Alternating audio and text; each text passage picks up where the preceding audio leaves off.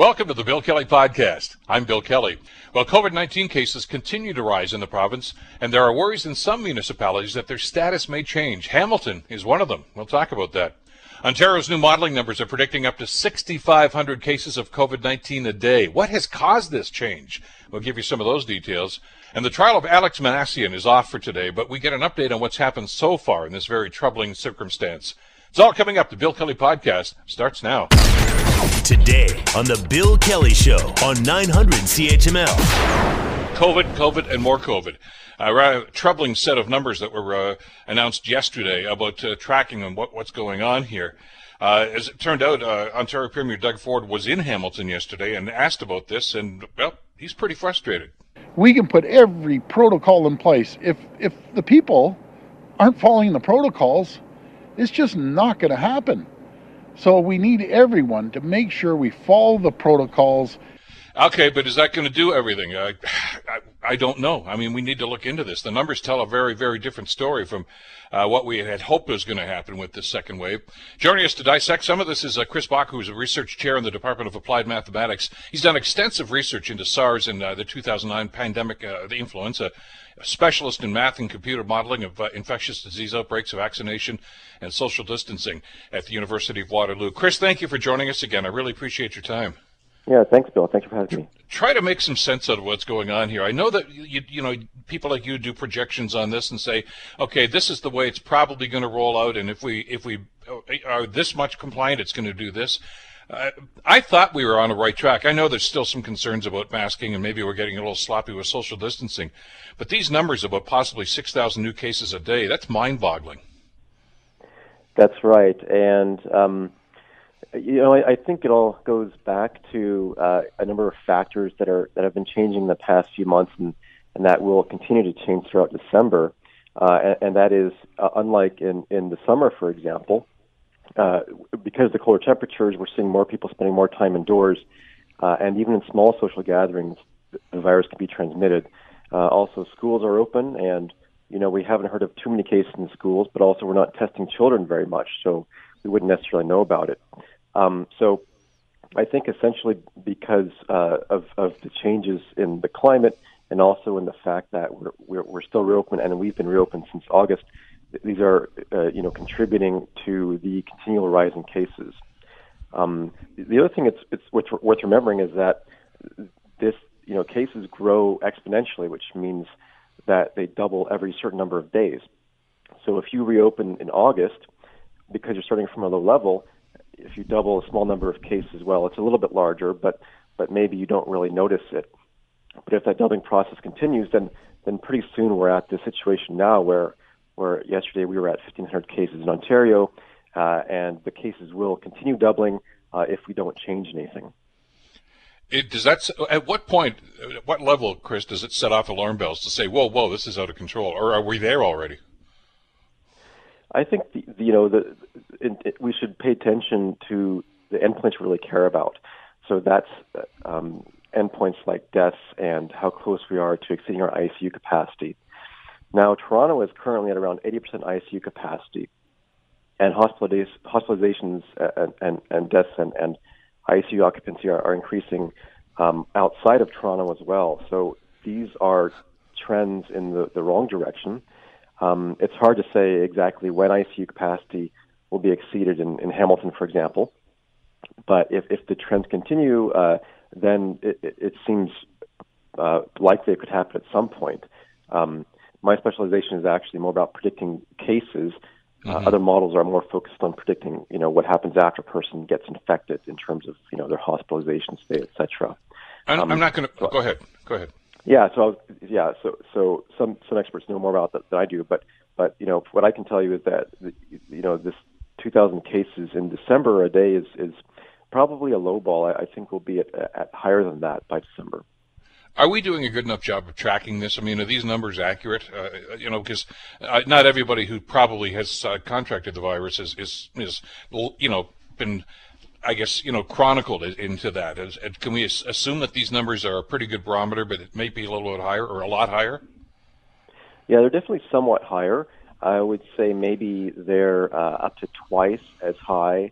The actual cases are twice as high as what we capture in the reports, and that's because some people are asymptomatic and they don't get tested because they think maybe this is just a cold or something, or they don't have all the symptoms in the list. So there's definitely more cases out there. Our testing capacity is, it's pretty good. What you really want to be able to control this is not just testing capacity, but fast turnaround, and followed up by contact tracing. So the turnaround time is improving. Some people with symptoms are getting returns back faster than before, but we also have to do contact tracing. And if we test fast, if we do fast contact tracing, then we don't have to accept other restrictions as severely or as often. And I think that's been the real failure here is the failure to get the provincial testing and contact tracing up to scratch to where it needs to be. Well, and I've seen some of the mathematical models, and this is right into your wheelhouse, I guess. And as you talk about how exponentially this can grow, and the one I saw, and it was one person attending a wedding with, I think it was 30 or more people, and how quickly that can spread from that one person, not just at the wedding, but then they go out to the store the next day, et cetera, and there's on and on and on. It's amazing how quickly this thing can spread. You're right, and it has this very unusual feature that most people who have COVID might infect one person or nobody, but then occasionally you have the super spreader who, if they attend a wedding, they'll infect 50 people. And that's why I think restrictions on group sizes, keep them down to 10 or less, are so important. And that's something that's not really part of the new color-coded plan, or at least not at levels that it should be, not for the colors that it should be, right? And I think that's a mistake. So one of the things we can really do is keep those group sizes down to stop these events that you're referring to. Well, let me ask you about that. And again, I don't want to draw you too deep into the political woods here, okay? But the color coding system, because as you mentioned, as the colors become more extreme from orange into red eventually, there are more restrictions. Given the projections we've got here, and the concern about how quickly this can spread, especially because, as you've just mentioned, the weather's getting colder, we're going to be indoors more. Oh, no, by the way, the flu season's coming up, too. Shouldn't we just scrap this yellow thing altogether and just say, guys, for all intents and purposes, we're all in orange. We're going to have to restrict this thing. I mean, we're going to have to get pretty serious and make some tough decisions pretty quickly here, won't we? I agree. And if you look at what's required in orange, you might be surprised to find that if you move to the orange status, there's a limit to, for example, in restaurants, 50-person indoors. I can't remember the last time I was in a restaurant with 50 people, even before the pandemic. Yeah. So these are not really that strict at all. This is actually more like the way things were back in January or February, I would say. So the color coding system is, I think it's kind of. I don't want to get into politics either. I think it's constructive. I wouldn't do that to you. Yeah, but I mean, I don't think it's enough what we have here with this color coding system, and I don't think it'll protect Ontarians, unfortunately. Let me ask you, when they say this, and we saw the folks, Dr. Williams and others that were giving us these numbers yesterday, they said, that outrageous number of over 6,000 a day, if we do nothing. What does that mean? Does that mean if nobody's wearing masks, if we're not social distancing? Or is this going to happen even if we do play by those rules? To be honest, I'm not sure because they just released the slides and they don't tell us what's underneath, what's under the hood. I would have to look under the hood to see the details of the model, and I don't have that information. So I couldn't tell you, but if I think if we stick to this color coding system with these relatively lax measures, 2,000 cases a day in December is probably the minimum, based on what I've seen with some of my models, and 6,000 is definitely plausible with this color coding system. If more regions don't move into the orange and the red. But this is all, like I said, the real issue is we need to get our contact tracing in order, and we got to cooperate with contact tracing efforts. Like if you go to a restaurant and they asked you to put your name down there, you should put your real name and your phone number. So we should not be afraid of contact tracing, and and that's really a first-line defense to restrict the negative impacts of COVID, both economic and health.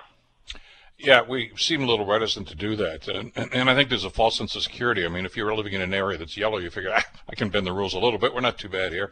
And I'm hearing stories anecdotally, but the contact tracing, you're right, has just been a total failure. We're not doing it. Some restaurants aren't even bothering. You don't want to give me a name? Okay, that's fine. Don't want to arrest you. Yeah, we got to get tough about this. We got to get serious about this. And we need people like you, Chris, that can crunch the numbers for us and tell us what's going on. That's why it's always great to have you on the program. Thanks so much for this today. Okay, yeah, thanks, Bill. Have a good day. Take care. Stay well. Chris Bach from University of Waterloo, who does those numbers and crunches them for us. The concern we've got here, especially here in the Hamilton area, is that we should apparently be moving into the orange because of the number of increases we've had. Dr. Elizabeth Richardson, the medical officer of health for the city of Hamilton, was pretty concerned giving the comments and given the numbers that she had yesterday. What we're seeing with the numbers at this point is that many of them are squarely in the orange category. And so it's unfortunate, but in order to get better control of this virus, we are likely to see more restrictions being imposed. So what does that mean? Well, let's ask the mayor. Hamilton Mayor Fred Eisenberger joins us on the Bill Kelly Show. Mr. Mayor, thank you so much for the time. Busy time, busy week. I know you were with the Premier for a good deal of the day yesterday, and we can talk about that another time. But I want to focus in on what you've learned with the numbers with COVID here. These are pretty troubling numbers. We kind of thought we'd not necessarily tamed the beast, but we seem to have it under control, but maybe not so much now. Well, and unfortunately, some relaxation in the broader community, especially in social settings, I think has led us here. And so, we know that in Hamilton that is predominantly the issue. People gathering when they shouldn't. That about a month ago we said what was delightful for a lot of people was that you can have a social bubble of 10 people that you know and familiar with, you can get close to, and not have to worry about masks. And all of that went out the window about a month ago based on increasing numbers, and it no longer exists. And I want to remind people that this is not where we are today. Where we are today is stay within your own household. That's the message that's been delivered for the past 3 weeks. It's based on anticipated higher numbers, obviously actual higher numbers that we're seeing now. And we're trying very, very hard to get people to practice those policies, and that means potentially, doing what we were doing in March. Now, fortunately, we don't, I think, require a complete shutdown to achieve this. We now know that masking is effective. We didn't know that in March. We know that now. We also know that our healthcare system is a bit better prepared, and we have contracting tracing in place. So there's some level of effectiveness to be able to stay on top of it. But it is really based on how many cases we end up getting. And if I'm reading the report yesterday from the province in terms of their projections, some 6,000 to 7,000 cases a day is now anticipated. That is well beyond the ability of contract tracing and our hospital healthcare system. And we're going to find ourselves in potentially a lockdown situation if we get there. So we need to do everything humanly possible to avoid that. But again, it is really reliant on individuals in our community making a decision to not go visit other family members in their homes, stay within your own home, do the virtual visits like we were doing in March, April, and May. If you're going to go out for groceries, of course, go get them. But do it, one person at a time. Don't bring a group. It's all about limiting the amount of contact we have with people in our community. I don't like it. The Premier doesn't like it. Our medical officer of health doesn't like it. But we don't have too many options here. This virus is serious. We do not have a cure. Even though the vaccine is, purported to be, on the horizon, it's not in our hands and likely will not be universally available for the better part of next year. So we have a serious issue to continue to have to deal with, and it's about protecting public health and ensuring that we don't have this wide spread that happens to debilitate our healthcare system. So if we have too many cases, we're going to, again, have to make choices between who gets care and who does not get care. And that's certainly not where we want to be. So all that to say, it is all about now staying within your own household. I'm not going to go see my kids and grandkids. I'd love to, but I'm not. I shouldn't, and we mustn't. And that is the steps that we need to take. Far too many people are taking those steps, and that is the cause of a lot of the spread that we're seeing. And that spread then ends up in our long-term care facilities, potentially in some of our restaurants, and then they become outbreaks. And we now have some 20 outbreaks that we're facing right now throughout the community and growing. And of course, lastly, I'd say, yes, seniors are the most at risk, those with, underlying health issues, but they're not the only ones at risk. So we now know that children are susceptible to this virus, teenagers, young adults, anyone with underlying health issues are all susceptible to getting this virus and could all end up in the hospital if they're not careful in terms of avoiding a serious case of this. And you know what? That's an enormous pressure on our healthcare system, which right now is not only dealing with that, but normal health issues, the mental health issues that are escalating, obviously the surgeries that people need and require, and the treatments and their broken bones, or all the things that they normally happen. All of that is trying to get achieved, and we have the flu season upon us. So we're looking at a perfect storm of challenges for our healthcare system that we need to minimize, avoid, so that we don't get into a situation where we have to make choices between who gets care and who does not. Well, I was glad to see City Council crack down on one of those businesses that I guess just was basically thumbing your nose at you, and we need compliance, and by everybody, businesses and individuals. You're absolutely right. Mr. Mayor, here's hoping these numbers start to go down, and we'll obviously get an update on this next week, but I do appreciate the time. Have a great weekend at your house. Thank you. We'll talk again soon. Yeah, well, in isolation, I've got a lot of leaves to pick up, so I'll have lots to do. There you go. There you go. That'll keep you busy. Hamilton Mayor Fred Eisenberg. Thanks, Mr. Mayor. You're listening to the Bill Kelly Show podcast on 900 CHML. Let's spend a little more time talking about COVID because of the implications, and we're talking serious stuff here. Because if these numbers start to grow in the way that they think they're going to, well, let's look at this practically. I mean, we're heading towards Christmas season, shopping season. People want to get together then. Is it going to happen? The rising COVID-19 numbers that were announced yesterday are on a path of reaching over 6,000 each day before Christmas. Global's Brianna Carnegie says the stark new projection by the province's Science Advisory Table comes with a handful of warnings. Data shows the pandemic is worsening across the province. The number of patients in intensive care continues to grow, as does the number of long-term care residents that are dying. It's now 71 deaths in the past 7 days. And as case rates climb, you can expect mortality to climb as well. Ontario's COVID-19 case growth rate these last 3 days is around 6%. On that path, the province could soon exceed rates in several European areas that are in some form of lockdown. As for whether greater restrictions should be put in place here, the province's Science Advisory Table isn't ruling it out. If the goal is to reduce the number of cases and the goal is to reduce the impact on the health system, then yes. Brianna Carnegie, Global News. So what's causing this? How did we get here? Let's bring Dion Aylman into the conversation, Associate Professor in the Department of Mechanical and Industrial Engineering at the University of Toronto. Professor, thank you so much for the time. Glad you could join us here and try to make some sense of these numbers. Yes, thank you for having me. How did we get here? I mean, this has been around for a while. We know a lot more about COVID-19 than we did in March and April. A lot of us are wearing masks. I think we're social distancing. Yet we just seem to be caving in here. What's happening? Well, I think this can really only be described as an abject failure by provincial leadership to create a scenario where people are, and everybody is really, truly incentivized to stay home as much as possible, to wear their masks, to not be in contact with other people, especially indoors, for long periods of time. We entered the stage 3 of the reopening back when we had the 3 reopening stages as opposed to the 5 colored stages now. We entered it at a time when there was still COVID being transmitted in the community. Granted, it was low across the province. It was about 100 per day, and Toronto was at like 20 per day. So these were very easily manageable numbers, but still indicating that transmission was happening. And yet the province went ahead and opened everything, and sure enough, about 3 weeks later, all the case counts started to increase, and that was even about a week before school opened. And then once school opened, things just started to take off, and once the cat is out of the bag, it's really hard to put it back in. Once people are back at work, businesses are open and they're expecting their employees to be in person, it's hard to tell them to roll back and go back to working from home or potentially shutting down, especially if there's uncertain financial support for those employees and businesses. I want to go back to the old days.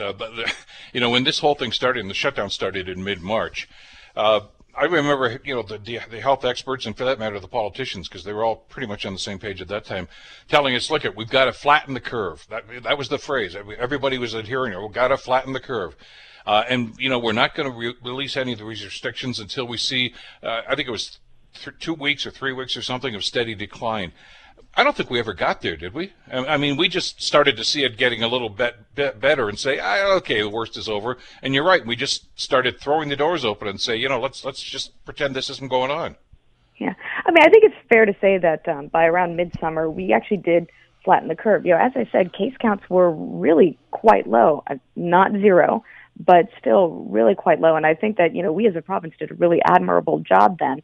And the provincial leadership then was taking things what seemed to be quite a bit more seriously, implementing, shutdowns of all but essential businesses, really driving home the point that people needed to not socialize outside their own households. And the province did a good job then, and we reaped the benefits. But, I think it's perhaps just human nature to have a very short memory. Come August, the weather's beautiful, we're looking around, there's not that much COVID in here, we don't need all of these restrictions, completely failing to remember what it was like just a few months earlier when we did not have those restrictions and everything was out of control.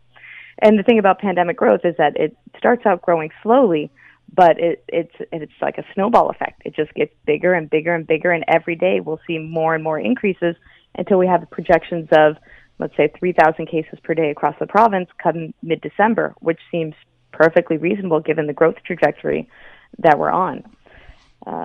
So you can't really take half measures if you want to get this thing under control at this point.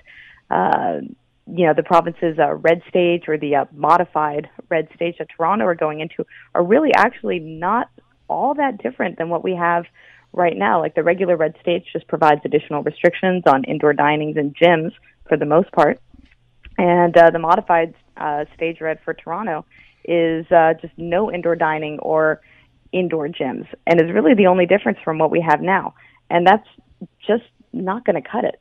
We've gotten ourselves into this position, and, it's going to take some very bold and serious measures to get us out. Which nobody wants to do from a political standpoint. To do, right? If we were like, let's say if we go back to like mid or late August when we were starting to see that increase from 100 cases per day in the province to 120, 130, if you've been paying attention at all to pandemic growth, like those little increases become big increases very quickly. And you can't just say, oh, it's just an aberration. It's just a week or two of unusual numbers. Like, maybe you might have a day or two of unusual numbers, but a full week, or once you see that 7-day average start to creep up, that things are growing. And that's the time when you can make small measures and bring things back down, or at least you have time to try a few different small measures to see what works best to bring those numbers back down. But once we're at the point where we are now, where our public health units are just completely overworked by the massive number of cases that we have, they can't even do contact tracing for all cases. More than 50% of cases have no known epidemiological link, meaning we just don't know how they became infected. These targeted small measures are now no longer available to us because we just don't know what's happening. The only reasonable thing to do if the province's goal is to actually stop the spread of the pandemic is to go into a major shutdown again. Which nobody wants. Well, of course not, and especially from a political standpoint. I mean, even if experts like yourself say, look, this is probably the path we're going to have to go down. As you say, once you let the genie out of the bottle, it's pretty hard to get it back in. People have said, no, come on. But it's the growth rate, I guess, that really concerns us. And when you compare this, and I think Dr. Williams did this during their press conference yesterday, Ontario's numbers could potentially exceed the numbers seen in European countries who are in different levels of lockdown. We keep hearing about this horrific story in France and the UK. We're almost there. Are we not realizing exactly where we are on this path? I think that our experts Public Health Ontario, the great individuals in our public health units, I'm sure they are very well aware of where we are in the path. And as you said, we can look at any number of countries who are just a little bit more ahead of us to see what our future holds. But the problem is they're not the ones who are ultimately making the decisions about what happens. I mean, just yesterday there was an article in the Star from a few different expert groups that Doug Ford had said had been consulted and had advised on this new series of stages. And they said, no, we absolutely were not consulted, and we would never recommend these numbers. Like Public Health Ontario said that they would recommend going into a lockdown at 2.5% positivity. And now, stage red, which is not actually the highest stage, it's the second highest stage of restrictions, is at 10% positivity on those test rates. I mean, that's a fourfold difference and double what WHO recommends for a lockdown. Just these numbers are just, frankly, completely out of whack. They just don't make sense if the goal is to actually control the spread of disease. Yeah, but we shouldn't really be surprised. I mean, as we recall, when they rolled out the back-to-school plan, and it was the last week of August, like a week and a half before, and they said, well, this is an strict adherence with the Hospital for Sick Kids plan. No, it wasn't. It was not. The plan from the Sick Kids Hospital stressed social distancing, and the schools aren't doing that, and the province didn't do that. So you can't take key parts out and say, yes, we've consulted, and here's what we're going to do. And so that's problematic. But I've got a bigger problem. I'm glad you brought up this color coding system, because they looked pretty proud of themselves the other day when they all stood up there and talked about this. What does this color coding system do to help prevent the spread, which is what the government should be doing? It's one thing to say, okay, we're going to tell you how bad it is. What are you going to do to stop it from getting as bad as it does? I mean, color coding means nothing. That tells you, all right, you haven't been in compliance, so here's how bad it is. What's the plan? I still don't know that we actually have a plan. And this is what you've, I think, pointed us toward right now. What are we going to do right now? I mean, it's one thing to say, okay, we're going to put restrictions on paper, but what they're doing is not working. So let's have that discussion. Yeah, I will say there's one thing that I like about this color-coded plan, and that's that, for one, it's 5 stages, not like the 3 stages that we had in the summer, which is just way too much happening as you progress from one stage to another in the reopening to really understand, what is happening. Was that safe to do? So 5 stages is good, and I like that there are actually quantitative measures in addition to some qualitative measures that are associated with each stage, so that when a certain number is hit, you just automatically advance, and you don't have to hem and haw about, maybe the numbers will get better tomorrow or in a few days, and getting sort of caught up in the the moment of things being open and not wanting to close them again. But the problem is just that the numbers that are associated with each of these stages and the things that are actually shut down are ludicrous. It's basically nothing. As I said before, I'm really picking on this percent positivity and in the testing rate that the province has picked up to enter control, which, as I said before, is the red phase, which is not the highest phase. And I actually think that that's a big problem, because I know when I hear, stage red, I think, red alert, code red, this is the absolute most severe thing that we can do. But it's actually not. And I think that's playing a little bit of a, marketing mind game with people's heads on the part of the province. But, a percent positivity at 10%, we should be shut down way earlier than that. We should be shut down by the time the quantitative numbers that are in the yellow and orange, that's stages 2 and 3, by the time those numbers are hit, we should already be in lockdown, right? We should never allow ourselves to get to the point where we're looking at percent positivity of 10% or RT, that's the current reproduction number that we're seeing, not the overall trajectory of the disease, but just what's happening around this current point in time. That of 1.2, that says we are not able to control this thing at all. So like I said, I think if you took all of these quantitative numbers and just shifted them all 2 stages up and had us in lockdown by the numbers that are in, say, the orange phase, this might actually be something reasonable. Which is what the UK is actually embarking on now. Yeah, and then and then another part of the problem is that even in stage red, the control stage, as I said, it's really it's not very different from stage 2. in the previous plan, there's just, a little bit more restriction on indoor dining, and gym classes are just a little bit more restricted. But other than that, it's almost not at all different from where we are right now. So I feel like it's a whole bunch of smoke and mirrors.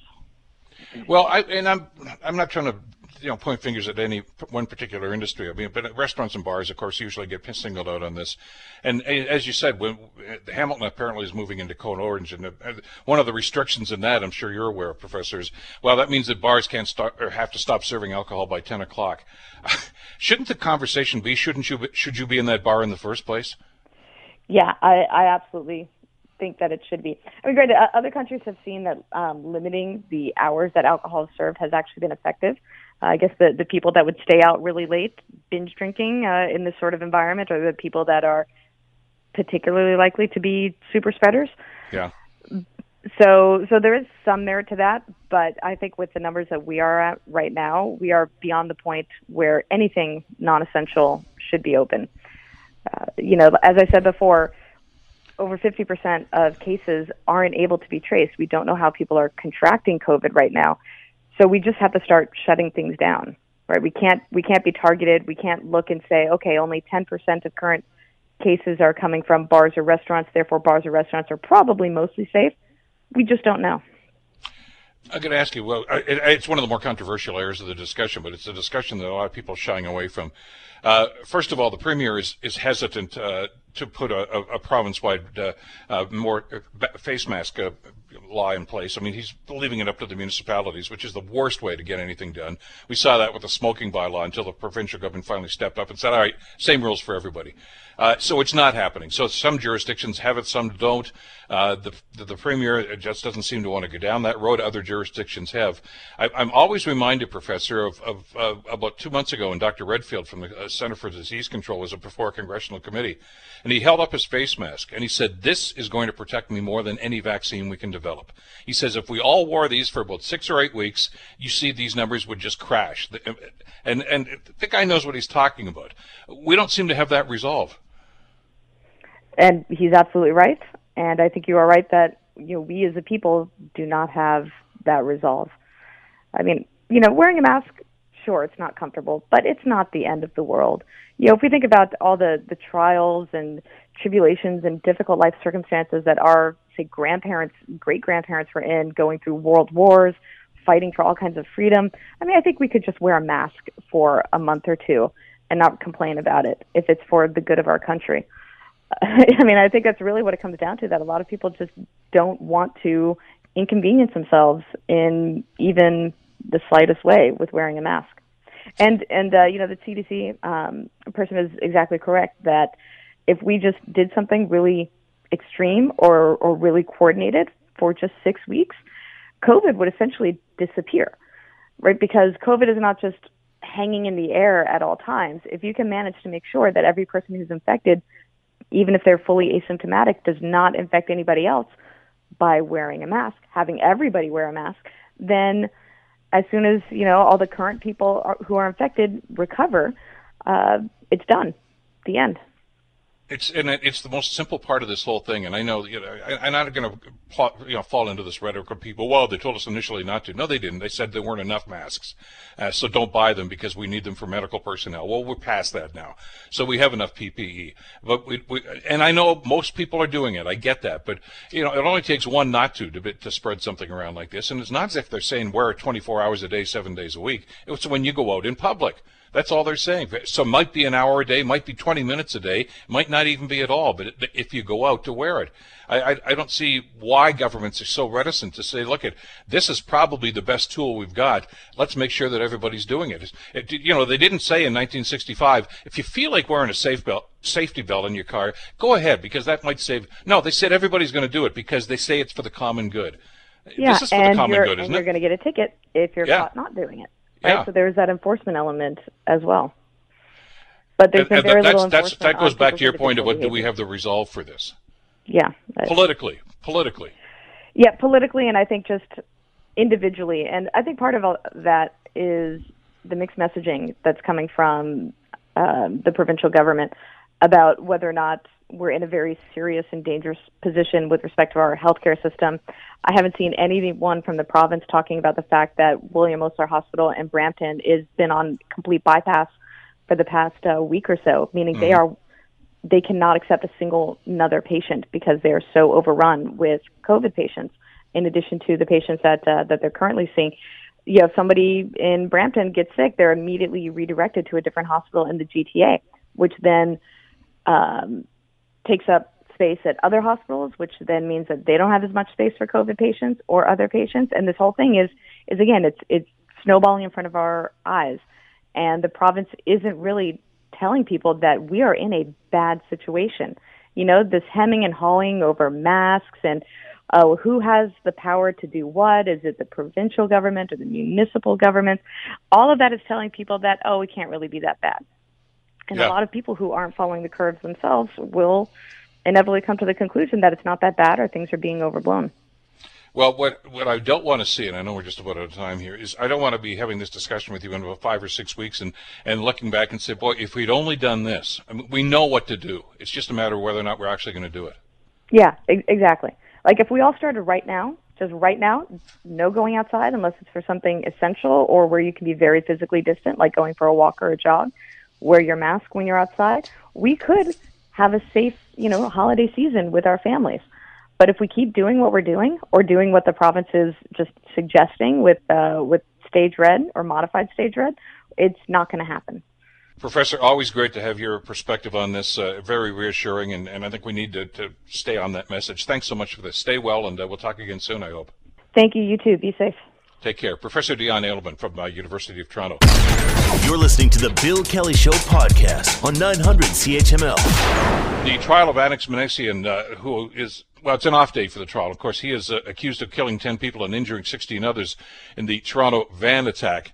Yesterday, the court heard some details about his motivation, about this incel subculture. Global's Dave Woodard has some details. During legal arguments made over whether the video interview needs to be handed over, the Crown made reference to one of the forensic psychiatrist's notes, saying while Minassian does not suffer from psychosis, his autistic way of thinking was severely distorted and similar to psychosis.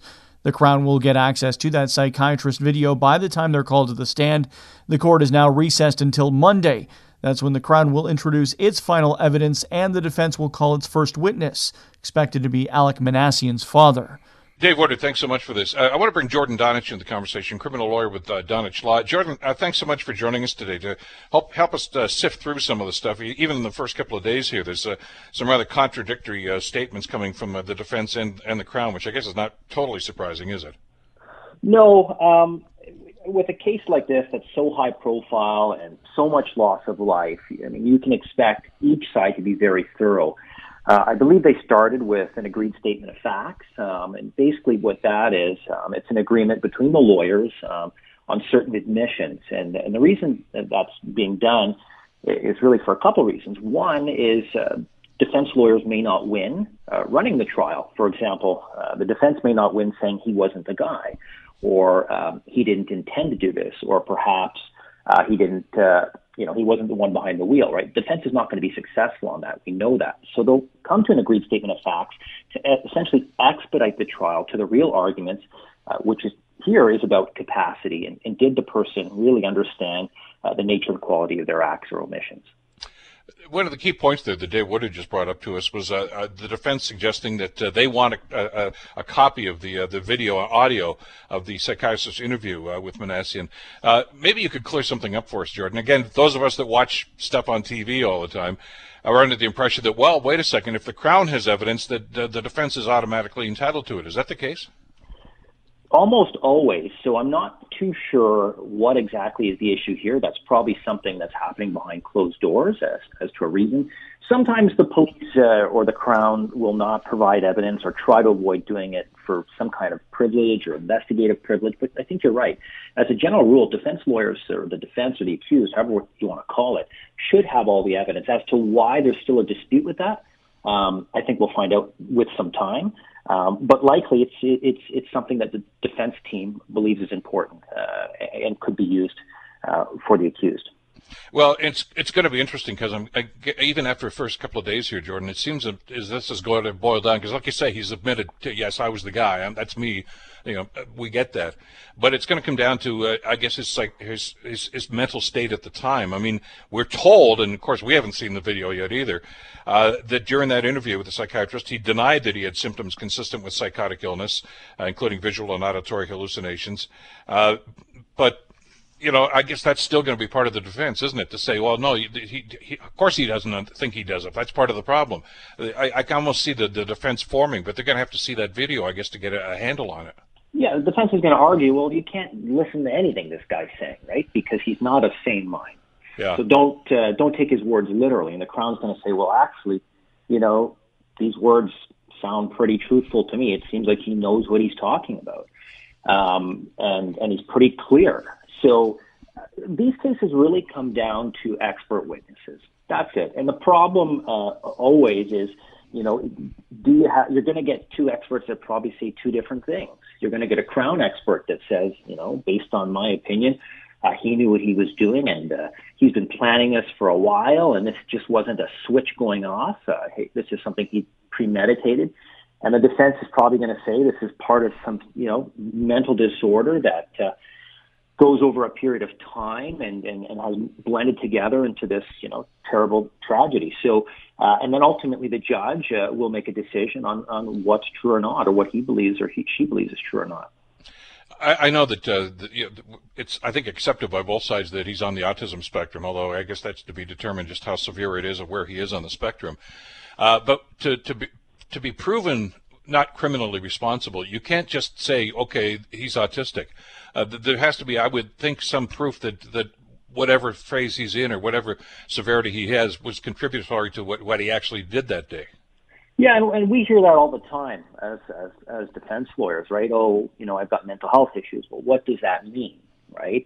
I mean, is it if it's just if it's anxiety, depression, things that are pretty common, it doesn't get you off the charge? No. And that's the same thing here. I mean, the standard is going to be a lot higher because there's a loss of life. If, for example, he got in a bar fight, right, and slugged somebody, and the guy maybe got a broken nose, that might be enough, given the nature of the injuries and the fact that it was, there's no loss of life. But when you're in this type of scale of damage, you can bet that the court's going to be very careful before they essentially find somebody not criminally responsible, because they're going to want to likely maintain control over someone like this if they believe they're still dangerous.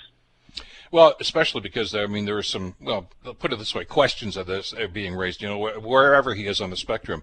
Not everybody who has autism gets in a van and starts driving down the sidewalk to kill people. I mean, that's not usual behavior for people that are on the spectrum.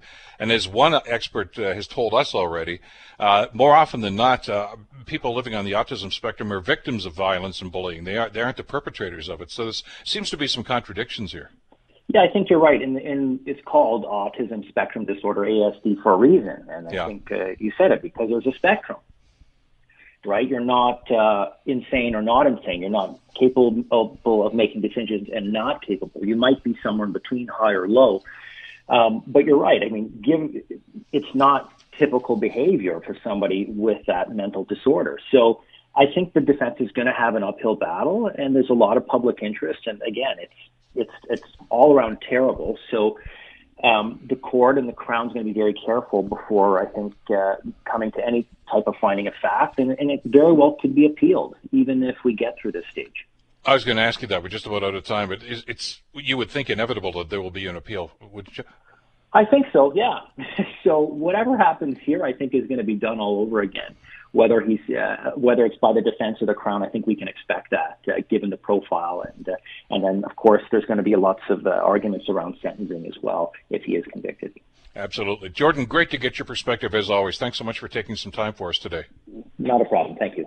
Take care. Jordan Donich, of course, criminal lawyer with Donich Law.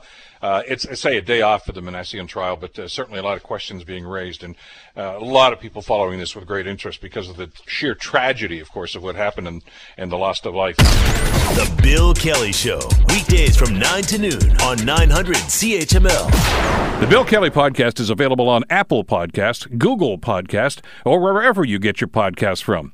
You can also listen to The Bill Kelly Show weekdays from 9 till noon on 900 CHML.